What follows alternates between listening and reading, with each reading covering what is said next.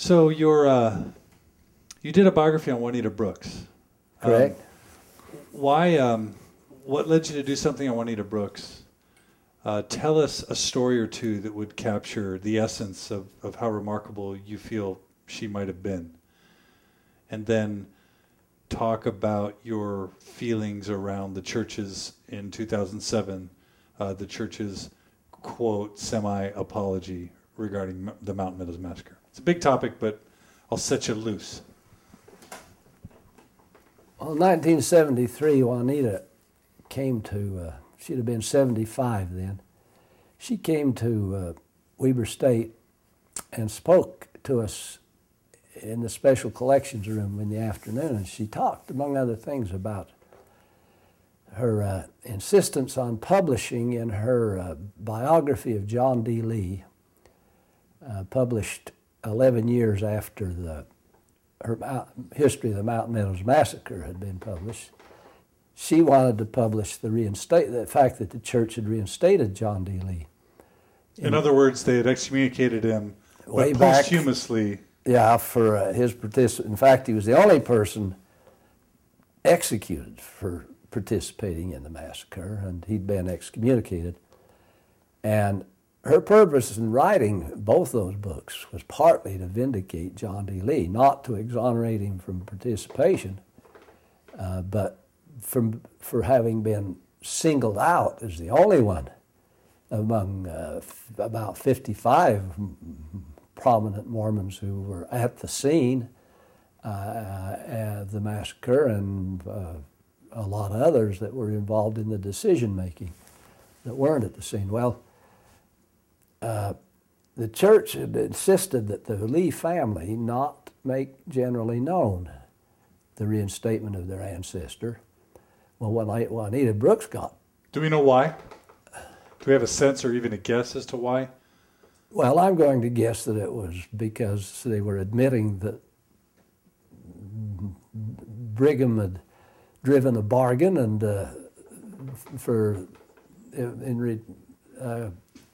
he'd done a plea bargain if they focused on John D. Lee and had leave the rest of his Mormon confreres alone, then okay, and that happened, said Juanita. And I'm afraid, I think the church thought that reinstating John D. Lee might be admission that Brigham did that. That's unthinkable for a prophet to scapegoat somebody. But the Lee family were so excited, they did not, they were told if this becomes a big public issue, President McKay will rescind the reinstatement. And Juanita was summoned to the office of Stapley, Delbert Stapley, the apostle, down Temple Square, or the church office building, and he leaned on her in person not to publish that. She said she promised not to publish it in the first edition of the biography. What she didn't tell him, that there were only going to be 1,000 copies of that printed for the Lee family, and then the printer would put a new plates in and issue a new edition of it, and it would carry at the very end this announcement of the reinstatement. So she was deceiving him a little bit? He felt so. Now, but in arguing with him, she tried to persuade him that it was the Lord wanted that reinstatement put in there. She said, I have had unknown obstacles to publishing this biography. It's been ready, and I now believe it was the Lord's way of waiting till the reinstatement had occurred so that we can get it in. That's my testimony. And she said she didn't identify it as Delbert Stapley. I learned that in my research. He was an apostle, right? He was an apostle. She said he slapped the table and said, "It is of the devil." In other words, her revelation was from the... Got trumped. Yeah, and she said to us in that group that day at Weber State, she said, I looked him in the eye and I said, brother, in this matter I know the will of the Lord as well as you do. And I thought, well, I love that woman. that's what got me going on reading the two books for the first time, and I wrote that little essay called "The Mormon," Juanita Brooks, the Mormon Historian as Tragedian, and it's still being used in certain classes at BYU, and then the University of Utah Press asked me to write the biography on basis of that, which I eventually got around to doing. But give our listeners a sense for the feat of doing what she did as a mother in the 50s, as a woman, against all odds, in a very conservative church. She lived in St. George, a housewife. She was a mother of both children and stepchildren, and active in the church, and she still wrote that book, and she still researched it. And what she wrote was so well written and so well researched that it stood as the classic statement of the massacre for 50 years, and only now is being challenged for that position. I've heard a story about how she kept her writing materials in a... She kept her typewriter under a cloth, and she had her ironing board with damp ironing on it. And if a neighbor called, she'd cover the typewriter and be up ironing. One neighbor remarked, "You're ironing every morning, aren't you?" He says, "I didn't say this to her, but only if you only knew it. I'm only ironing while you're here." But at any rate, and she was hiding out. Why? Well, it wasn't a woman's role at St. George to be writing history.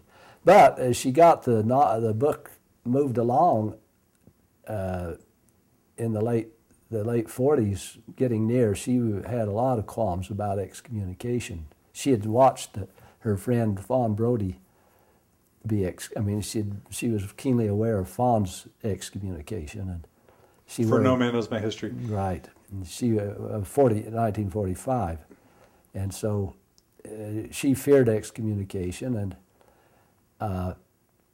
I suppose she came closest to it, not then, but after doing what Delbert Stately thought was lying to him.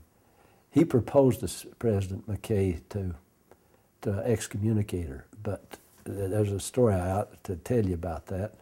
But before I do, I later discovered in my research that Juanita was exaggerating in talking to us at the group. She told us she did what she wanted to do. In this, I know the will of the Lord as well as you do, brother. I'm convinced on other things I researched about that episode and the detail her husband Will gives in his diary at that time, things I didn't realize till I was researching for the biography. I think Juanita was one emotionally battered woman.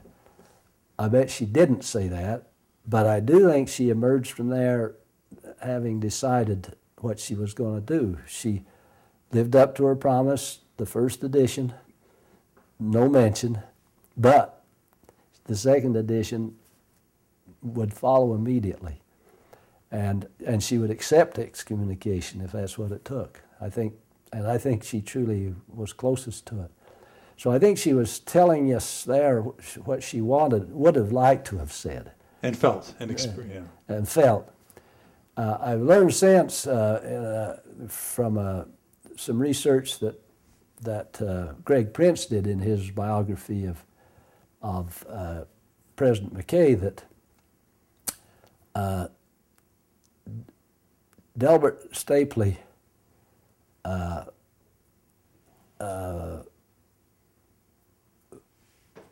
recommended to President McKay that she be excommunicated, and he said simply, "Well, I'll leave her alone."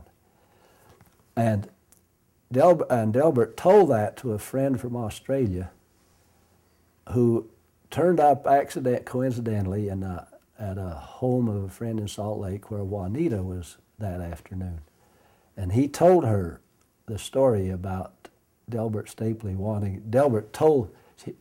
this friend told Juanita that Delbert had recommended excommunication, but that President McKay had said, "I'll leave her alone." And he said that Juanita took both his hands and tears came into her eyes. as she heard that. So she finally realized that how close she had come, but that President McKay himself, far from rescinding the rescinding the reinstatement of John D. Lee, also refused to excommunicate her. And you have a sense that she was a sincere believer? Or? Well, people argue that she wasn't by later in her later life, but on the whole, given the fact that people go up and down a little in their faith, I think Juanita was a believer to the end. She argued with Dale Morgan over Joseph Smith when Fawn Brodie's book came out. Dale Morgan was an unbeliever. He was an agnostic. And Juanita could take Joseph Smith with all his faults and still believe he was a prophet. And as Richard Bushman shows us, that's the way you've got to do it. You see, Richard gives you all this detail, show the faults and foibles of Joseph, but Richard's a believer. Do you see Juanita Brooks as a hero? Oh yeah, very much for me. She's been a model for me. To me, she's a model of dissent that works, because I think the church's building of the monuments down and buying the site of the monument and building monuments on it is directly related to Juanita's work. It might have happened, but it wouldn't have happened as fast if Juanita hadn't written her book when she did. It took 50 years, 40 years at least, before that first monument appeared. I do think that people like Will Bagley ought to get off the anti-church bit. Will's big, thick book on Juanita, I think, will be very appealing to Gentile readers because it is so anti-Mormon. But I think it's trying to kick a dead horse. And the spirit of Juanita would be, well, look, let's look at the facts and then let's get over trying to keep the resentment going. Yes, I think Juanita's big message for me is you take things like the massacre and you realize that it was a tragedy for the perpetrators as well as for the victims, and you have to get to some sense of forgiveness for them and be thankful that you aren't put into the circumstances where you would be tested by that. So one of compassion and empathy. Right. Yeah. And that's the attitude you should have rather than wanting to press the church's face further into the gravel, rather than realizing the church has basically made its apology for the Mountain Meadows massacre. Do you feel the same thing about the blacks then? That maybe the church has already apologized? Well, yes and no. I don't know. Different topic for you. Church has a hard time apologizing overtly, doesn't it? Explicitly, you have to interpret it. It's still got to apologize for what it does to women and for what it does to Heavenly Mother, but that'll come. So what do you think of the latest statements about the Mountain Meadows Massacre by the church? Is that a further apology? Is that a wonderful step forward? It's a wonderful step forward. The fact that Richard Turley could publish that brief summary of their book in the Ensign. The beauty of that is now the rank and file church member knows that it's okay to read about and talk about the Mountain Meadows Massacre. And there are a lot of topics that are still, like an article we've recently published in Dialogue, and we'll be talking about at the Little Northwest Sunstone Symposium, Whither Noah's Flood can be reinterpreted as to referring, the scriptural reference to the Noah's flood, referring to a localized regional flood rather than a global flood, which science says is impossible. So right. If you had to this is just going to come out of left field, but if you had to summarize the lessons of Mountain Meadows, what would the lessons be for us today? That human beings need to read into their own, read their own behavior closely enough to see how they provoke one another. I happen to believe that the massacre at Mountain Meadows had an awfully lot to do with the American public back east. America of the 1850s, it wasn't divided into sane, civilized non-Mormons and these fanatic Mormons. It was divided into groups of people, all who vilified one another. The rhetoric of anti-Mormonism that came out of the earliest existence of the church in Palmyra, and then Kirtland, and then Missouri, and then Illinois, you can see that the fanaticism that created the massacre in southern Utah was alive and well among non-Mormons back east, and they had given the Mormons good doses of it. So that in a way, even though true, the Fancher train did not merit at all what happened to it by any civilized standard, for the men who did it, it was a blow. They were still fighting Nauvoo and Far West and the purgings from back east. I think that the problem with Will's book, Will Bagley, is he still wants to side a sane and civilized non-Mormon America against the Mormons, who even today refuse to recognize says Will, their responsibility, rather than realizing that that massacre grew out of a large, not a Mormon culture of violence only, an American culture of violence that had a lot of you've got to go all the way back to there to start explaining the Mountain Meadows Massacre. Not unlike what we're experiencing maybe today with the war. Failing to see our own contribution to what's going on in Iraq, which ought to be very visible. So that's not just a Mormon lesson. No, it's a national lesson. Human lesson.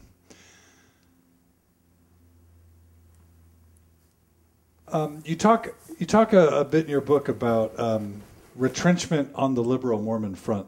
What's that about?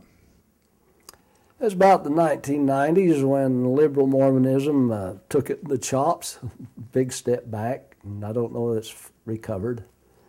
And were you heavily involved in Dialogue in Sunstone? Oh yes, and the church denounced symposia, and everyone knew what that meant, and the Committee on Strengthening the Church distributed a lot of summonses all over the Utah area, and many Mormon writers and contributors to Dialogue and Sunstone were convoked, and the September 6th were disciplined. How much of that did we bring on ourselves versus was versus was unjustified? In terms of using harsh rhetoric, in terms of being too strident in the criticisms, do you as a metaphor for what we just talked about, do you see it as a two-sided affair, the clamping down on intellectuals and dissenters, or do you see them as mostly victims?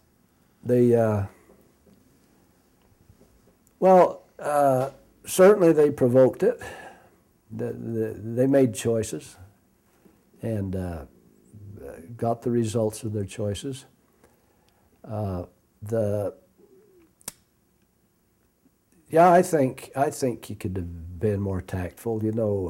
Gene England didn't go under with the September 6th, but his slide out of favor at BYU started at that famous Sunstone meeting in which he stood up and in the camera denounced the committee on strengthening the membership. Around what year was that? Oh, that would have been 92, I think. Okay. So he stood up and said, and this is the committee that was investigating dissenters and keeping files on people and telling stake presidents and bishops to interview people and to start putting pressure on them. It was that same session that got Levina in trouble, I believe, that she wrote an article that was published, I guess, in Dialogue, and then that got her excommunicated. But at any rate,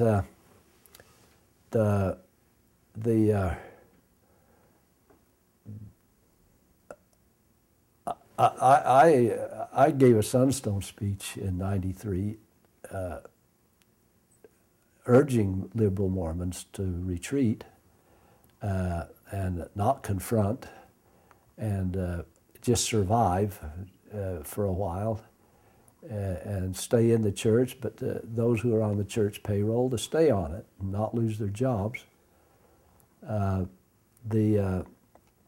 And I spoke to what was coming with Levina, for example, that hadn't quite happened yet. I said, those who just have to make a stand here and go out, well then at least don't abandon Mormonism, keep going.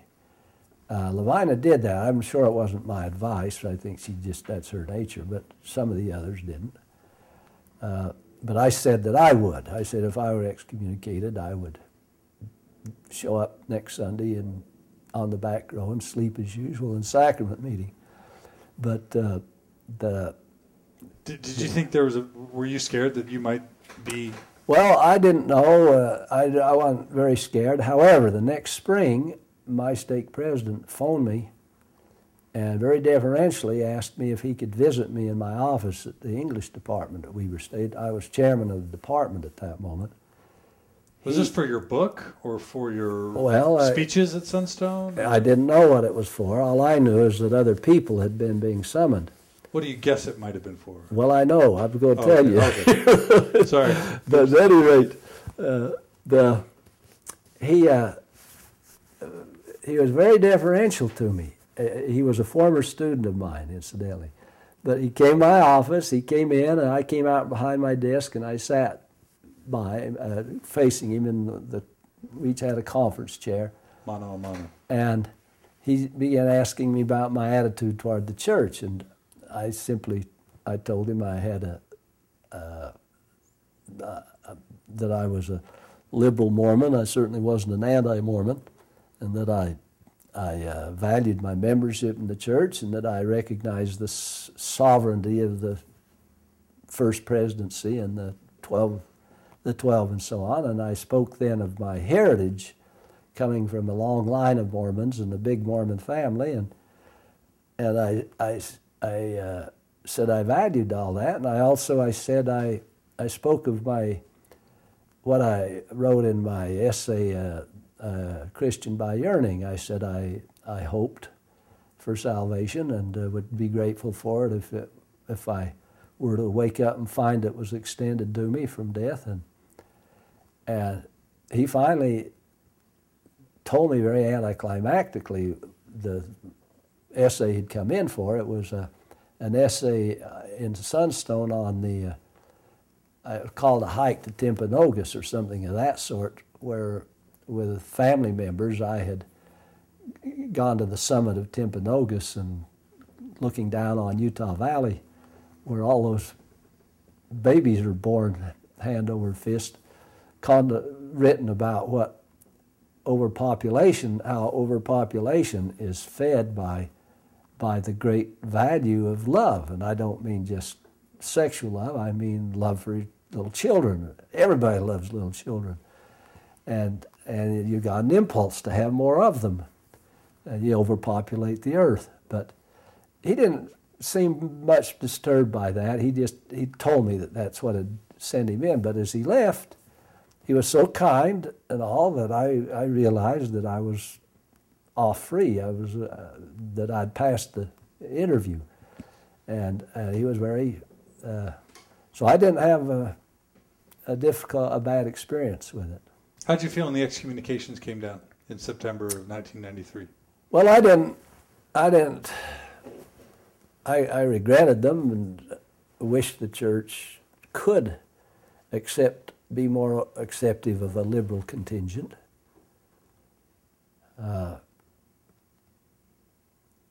Some ways the church is more liberal now than it used to be. I think its attitude on the Mountain Meadows Massacre is one evidence, but on the other hand, it seems to me that BYU as a campus is turning more and more non-scientific, insistent upon the disparity between science and faith, rather than working to show their harmony, as it ought to be doing. And I see quite a bit of evidence of that, and I regret that. It's too bad. I don't know what will happen. The liberal Mormons like the little dog barking at the freight train, remember? Tell us about that. That the train doesn't know the little dog's there, and the little dog's okay if it stays off the track, but the little dog's got to bark or it doesn't feel good. And that's what the liberal Mormon has to do. Has to keep telling the church, shape up. Church largely ignores it, goes its way. So is the barking of no consequence then? Little consequence. And that's just something we have to Well, you hope accept. It makes a difference. I put together a panel at Sunstone on early return missionaries about 4 years ago. And it was a very mixed panel of the people on it. But a reporter from Deseret News showed up. And there was a very affirmative summary of that panel in the Deseret News, which startled me a little. The Trib is usually the newspaper that publishes Sunstone. And it seemed to me the church was willing to recognize that that missions aren't for everybody. That it needs some kind of reform in the way it preaches missions for everybody and the way it treats those who come home early. And you cite that as an example where maybe... Might be liberalizing a little when it wants to. So should the dog keep barking? Yeah. It should. Has to. Tell me about the importance of Sunstone and Dialogue in your life and the extent to which you see them both as important to the church or to its members. And I don't mean to conflate the two, but I'll start that way, and you can split them up if you want. Well, in a sense, the Sunstone and Dialogue, and also the Association for Mormon Letters, which isn't in as bad odor as Sunstone and Dialogue, but they, as I first really came to terms with them in the early 80s, I think they kept me a Mormon. And I don't know that I would have ever withdrawn my name voluntarily from the rolls of the church. I never had any impulse to do that. But as I said, I had little sense of investment in Mormonism, little sense that there was anything for me in it. And I realized there are Mormons here who think I'm a Mormon. And in a sense, that made me one. I got my sense of having an investment in Mormonism from Gene England and Charlotte and Bruce Jorgensen and those friends Linda Silito and John, those people who were members of the first writing group that I belonged to. And the people I knew on the staffs at Sunstone and Dialogue, and I realized there is a Mormonism that I belong to. And I will say this, that to my observation, 9/10 of those people are believers. They're liberal Mormons, but they're believers. Levina's a believer. Gene was a believer. Just as fervently and sincerely as the most ardent conservative Mormon.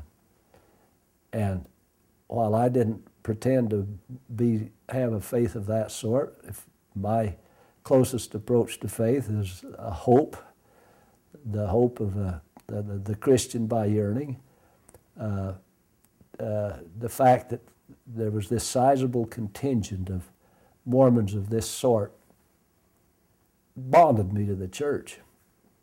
I then had my family, the tradition and legacy of my family that bonded me, and I had a group of contemporaries to bond with. And so very important, and they need to exist, they need to continue, they need to persist. We don't want either Sunstone or Dialogue to go under. And as far as I'm concerned, the symposium is vital, even though some people say you ought to rename it the Sunstone Conference, as if that would make a difference. But whether or not, I think the outlet given by Sunstone Symposium has done immeasurable good for the church. And that the denunciation of symposia directed chiefly at the Sunstone Symposium was misbegotten. It was wrong-headed. And I think the ruling apostles of 50 years from now will have quite a different attitude about it.